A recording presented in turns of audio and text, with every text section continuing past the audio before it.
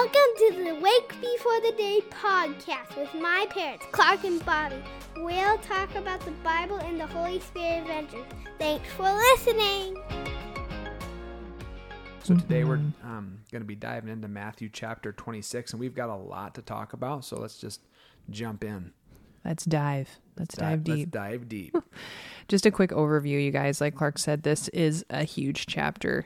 So I'm just going to kind of walk through what's going on. Is Jesus is really close now to the cross, so close that it's going to happen. Mm-hmm. And so the plot against Jesus is kind of where it starts, and you hear about Passover happening soon and that the Son of Man's going to be handed over. Then you read about the perfume and Jesus being anointed at Bethany. We'll touch on that a little bit. And then enter Judas and his betrayal. The Lord's Supper happens, which is just another, like, how do you not talk about that? So we'll touch on that a little bit. Then Jesus predicts Peter's denial. They go to the garden. So that's around verse 36. Wow. There really is a lot. I know. And then things, then it gets real. Verse 47, Jesus is arrested. That's when the disciples flee. Then Jesus kind of goes into the court. He goes before the Sanhedrin. And then finally, the end of the chapter is when Peter disowns Jesus. And that's right around verse 69. So, wow. Well, right away, if you look at like the first subtitle, it's entitled The Plot Against Jesus. I was doing some kind of historical research on Caiaphas. Caiaphas is the high priest right now, and he was the high priest for an uncommonly long time, from the year 18 AD to 36 AD. So just to give you some perspective, what happens the next 30 years, from 37 to 67, there are 28 different high priests. So when Caiaphas is high priest for that long, it was important because he was a schmoozer and worked really well with Rome. Mm-hmm. And so when you read about plots and meeting in the dark of night and these kind of things, how Jesus was arrested and given an unfair trial, this is the work of Caiaphas, the high priest. Mm-hmm. And so this is what we're dealing with here. But kind of looking at the next pericope, it's that verses 6 through 13 is when Jesus is anointed at Bethany. And one of the biggest takeaways for me, and you can add to this, Bobby, is the remark to them, to Mary, is like, why are you doing this? That perfume could have been sold and that money could have been given to the poor. Mm-hmm. When you read closely into the text, the motivations of the disciples, especially Judas, was not godly. It was not helpful. Right. But one of the things that Jesus teaches us here is that anything done unto Jesus and anything done for the glory of God is not a waste. It's not a waste. So any dollar amount given to like the Lord's church and missionaries and what the Christian movement and the body of Christ is doing, that's not a waste. Inconveniencing yourself to get here to church on Sunday, like that's not a waste. That's worth it. Coming to group in the midweek, that's worth it. Taking Sabbath and slowing down when the temptations are rising up to go buy something or go do something or to not rest and maybe work harder. It's worth it. It's worth anytime we say, God, I want to give this unto you. It's good. Mm-hmm. Yeah. I mean, 2 cents for me just on that pericope, like Clark said, because for this woman, that was everything that, so we're talking about giving, like your time or giving, but literally, this perfume would have been like her, is it called a dowry? Yeah. No. It was just a ton of money. Like anyway, it was her future. It was like what, she would have given her future husband and essentially like, that's just like such a sacrifice and offering, saying like, it's all you, Jesus. And so just curious again that. And it's coming up against people who are jeering at her and and casting doubt of like, why are you doing that? Why would you do that? And I'm not sure about you, but there might be things in your life that you're contemplating, and maybe the Spirit's stirring in your heart saying, I want you to step into this. And we're oftentimes preoccupied with, what are they going to think about me? And sometimes when we step into those moments with faith, trusting that God's going to really work and we're being obedient to what the Spirit's doing, that's when God does his thing. And you see that throughout church history too. Yeah, right. So there's we have a quote here from George Whitefield, who, I mean, like early 1700s when he came from England over to Massachusetts. Yeah. And it kind of speaks to that idea too, that just like giving things unto the Lord, whatever they look like. So I'll read it to you guys. All those who have done wonders for Christ have always been called eccentric and fanatical, just like this woman at Bethany. Why, when Whitefield first went on Bennington Common to preach, because he could not find a building large enough, it was quite an unheard thing then to preach in open air. That's kind of interesting. Mm-hmm. How could you expect God to hear prayer if there was not a roof over top of the people's heads? How could souls be blessed if the people had not seats and regular high-backed pews to sit in? Whitefield was thought to be doing something outrageous, but he went and did it. He went and broke the alabaster box on the head of his master, and in the midst of scoffs and jeers, he preached in the open air. And what came of it? A revival of godliness and a mighty spread of religion. I wish we were, all of us, ready to do some extraordinary things for Christ, willing to be laughed at, to be called fanatics, to be hooted at and scandalized, because we went out of the common way and were not content with doing what everyone else would have done or approved of doing. I love that. I love that. You crazy man, why are you going outside to preach? And then here comes a revival. Mm-hmm. And thousands of people are repentant and turn their life to the Lord. And I just wonder what God wants to do in our life, in our family, and in our homes, in our workplaces, in our schools, when we're just simply obedient to God and saying, God, we're here.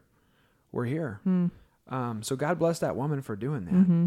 As you keep going through chapter 26, the next kind of section is when it says Judas agrees to betray Jesus. Mm-hmm. And we don't know right now, like the motive of Judas' heart. We don't know why he did it.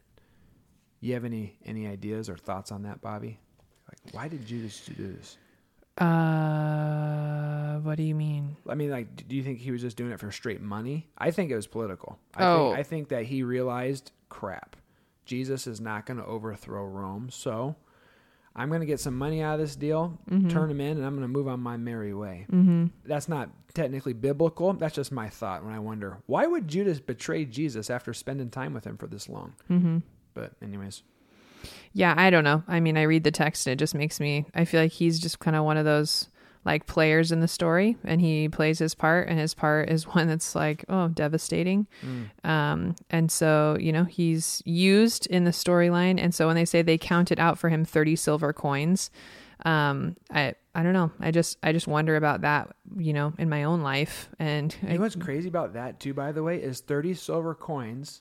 This is just random fact floating in the back of your pastor's head, was the price of an common average slave or servant at that time. So it wasn't like he made some ungodly amount of money on Jesus. Well, don't you think that in and of itself is kind of interesting? Yeah. Like that it's money for us, like, for someone else to do a job, and Judas is kind of doing a job. Yeah. Isn't that interesting? It really is. It's sad. But it kind of gets better here for a moment. It gets a little richer and deeper when it transitions to the Last Supper. And in it, you see Jesus hanging with his friends. Mm-hmm. When the scriptures talk about how he is washing their feet, it's an act of service. But then verses 21 through 25, he begins to predict that one of you is going to betray me. Mm-hmm. They're all very sad and begin to say to one after the other, surely you don't mean me, Lord. Mm-hmm. And that was really interesting for me because the disciples don't blame somebody else. I feel like in other parts of the scriptures, they're like, who's the favorite? Right. Who's going to sit at your right and your left? And why do you like him so much? And here they're realizing this is serious. Mm-hmm. I hope I don't contribute to this problem, God. I hope it's not me.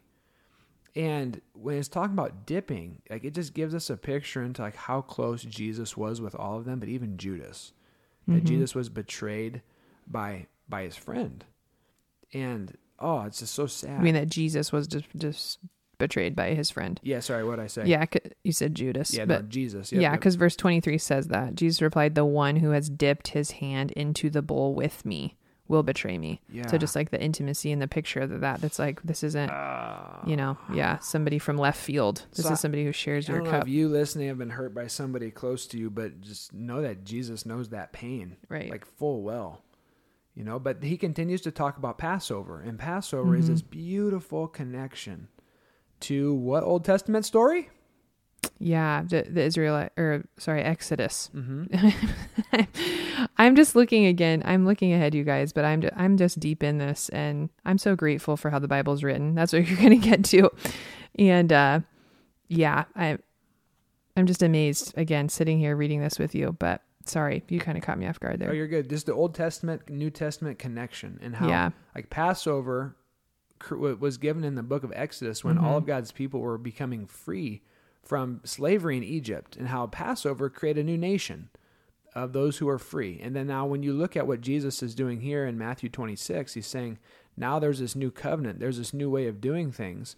And at Passover, I'm going to create a new people group. Right. They're going to be called the church, the body of Christ, Christians. And anytime you do what Jesus does here, breaking of the bread, which was his body, and the drinking of the cup, which was his blood, you are joining yourselves in unity with past, present, and future Christians who all believe Jesus' death, resurrection, ascension, is promised to come again. So, I mean, the words, when you and I were talking a second ago, the words new covenant kind of stood out to us. And that's one of the ways that, again, this passage points back to a really rich Old Testament connection, that God's been doing something for a long time and preparing us for his plan. And so when it comes to new covenant, like, what's he getting at? Yeah, this is just from a commentary. I'll read it to you guys and kind of paint a picture around that word. The new covenant concerns an inner transformation that cleanses us from all sin. And it cites Jeremiah 31 verse 34, for I will forgive their iniquity, and their sin I will remember no more. It also, this transformation puts God's word and will in us. And that's echoing Jeremiah 31:33. I will put my law in their minds, and I will write it on their hearts. This covenant is all about a new and close relationship with God. I will be their God, and they will be my people. And that's from Jeremiah 31:33. And so really this picture of Passover, what's that? No, You're doing a hand signal. You can't see this, but Clark's doing a hand signal. I'm throwing up signs over here. I was trying to grab my phone, but you're good. We can say that the blood of Jesus made the new covenant possible, and it also made it sure and reliable. It was confirmed with the life of God himself. Do you want me to keep reading it? No, that's good.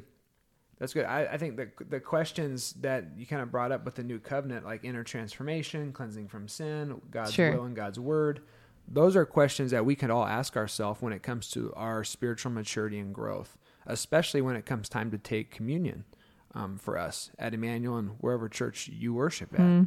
It's like, is there inner transformation in my life? Is there a real cleansing of sin? Like, am I growing? Is God's word in my heart, and is his will being lived out in my life? As it says in God's word. And am I growing closer to God? I think these are the things that are brought up when you look at the new covenant, which is alluded to, going all the way back to Passover and all the way back to Jeremiah, that we have to continue to wrestle with and ask ourselves. And it's a really rich part of the Bible, and it's something that we get to do as a church often, where we step in and partake in communion. Yeah. Well, I think the gift of communion for me too is that it's like in action. So much of what we do is sometimes it's hard to see in the life of a Christian, like your transformed heart and the will of God, like Clark's talking about. But this is an action we can actually see right in front of us. We can taste. Yeah. And so while it's a symbol, it's also like we're touching on, the Last Supper, but we're also like, that's going all the way back, like Clark said, to the Israelites in Exodus, and how this is like one beautiful woven together picture where Yahweh, the living God, has been at work. And now we, in 2022 at Emmanuel, profess the same thing, and we step in. And I just like that picture. Yeah. One other part of this chapter as we kind of wrap up that points back to the Old Testament is a really small verse that you might just read right past, in this verse 30. After the Lord's Supper is done, it says, when they had sung a hymn, they went out to the Mount of Olives. And when these people got together for Passover meal, they always sang hymns, and the hymns were from the Psalms. It was Psalm 116, 117, and 118. And if you ever have time, go read these Psalms. And it's fascinating that these Psalms are all about death and life and life eternal. And so Jesus, knowing that he's about to die, is spending his last moments being betrayed by one of his friends, teaching the rest of his friends what it means to be a servant-hearted disciple of Jesus. And then they sing something like this. Here's Psalm 116. The pains of death surrounded me. The pangs of Sheol laid hold of me. I found trouble and sorrow.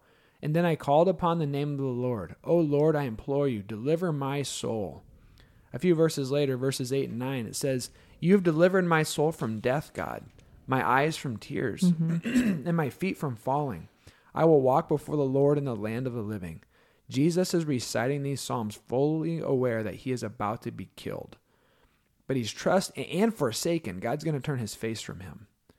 But that he will resurrect and know the land of the living, and he'll be reinstated to the right hand of God the Father. It's like, man, that just makes me love Jesus even more. Knowing that he's standing there distressed and sorrowful. You read that in the rest of the chapter. Then he goes before the Sanhedrin. He's accused. Then Peter disowns him. It's so painful. But just to know the love and the magnitude of God's love right here is just huge. He really loves you. And I celebrate that today, kind of looking at this chapter. God bless you. The Lord bless you and keep you. Make his face shine on you and be gracious to you. The Lord turn his face towards you and give him his peace. Have a great day.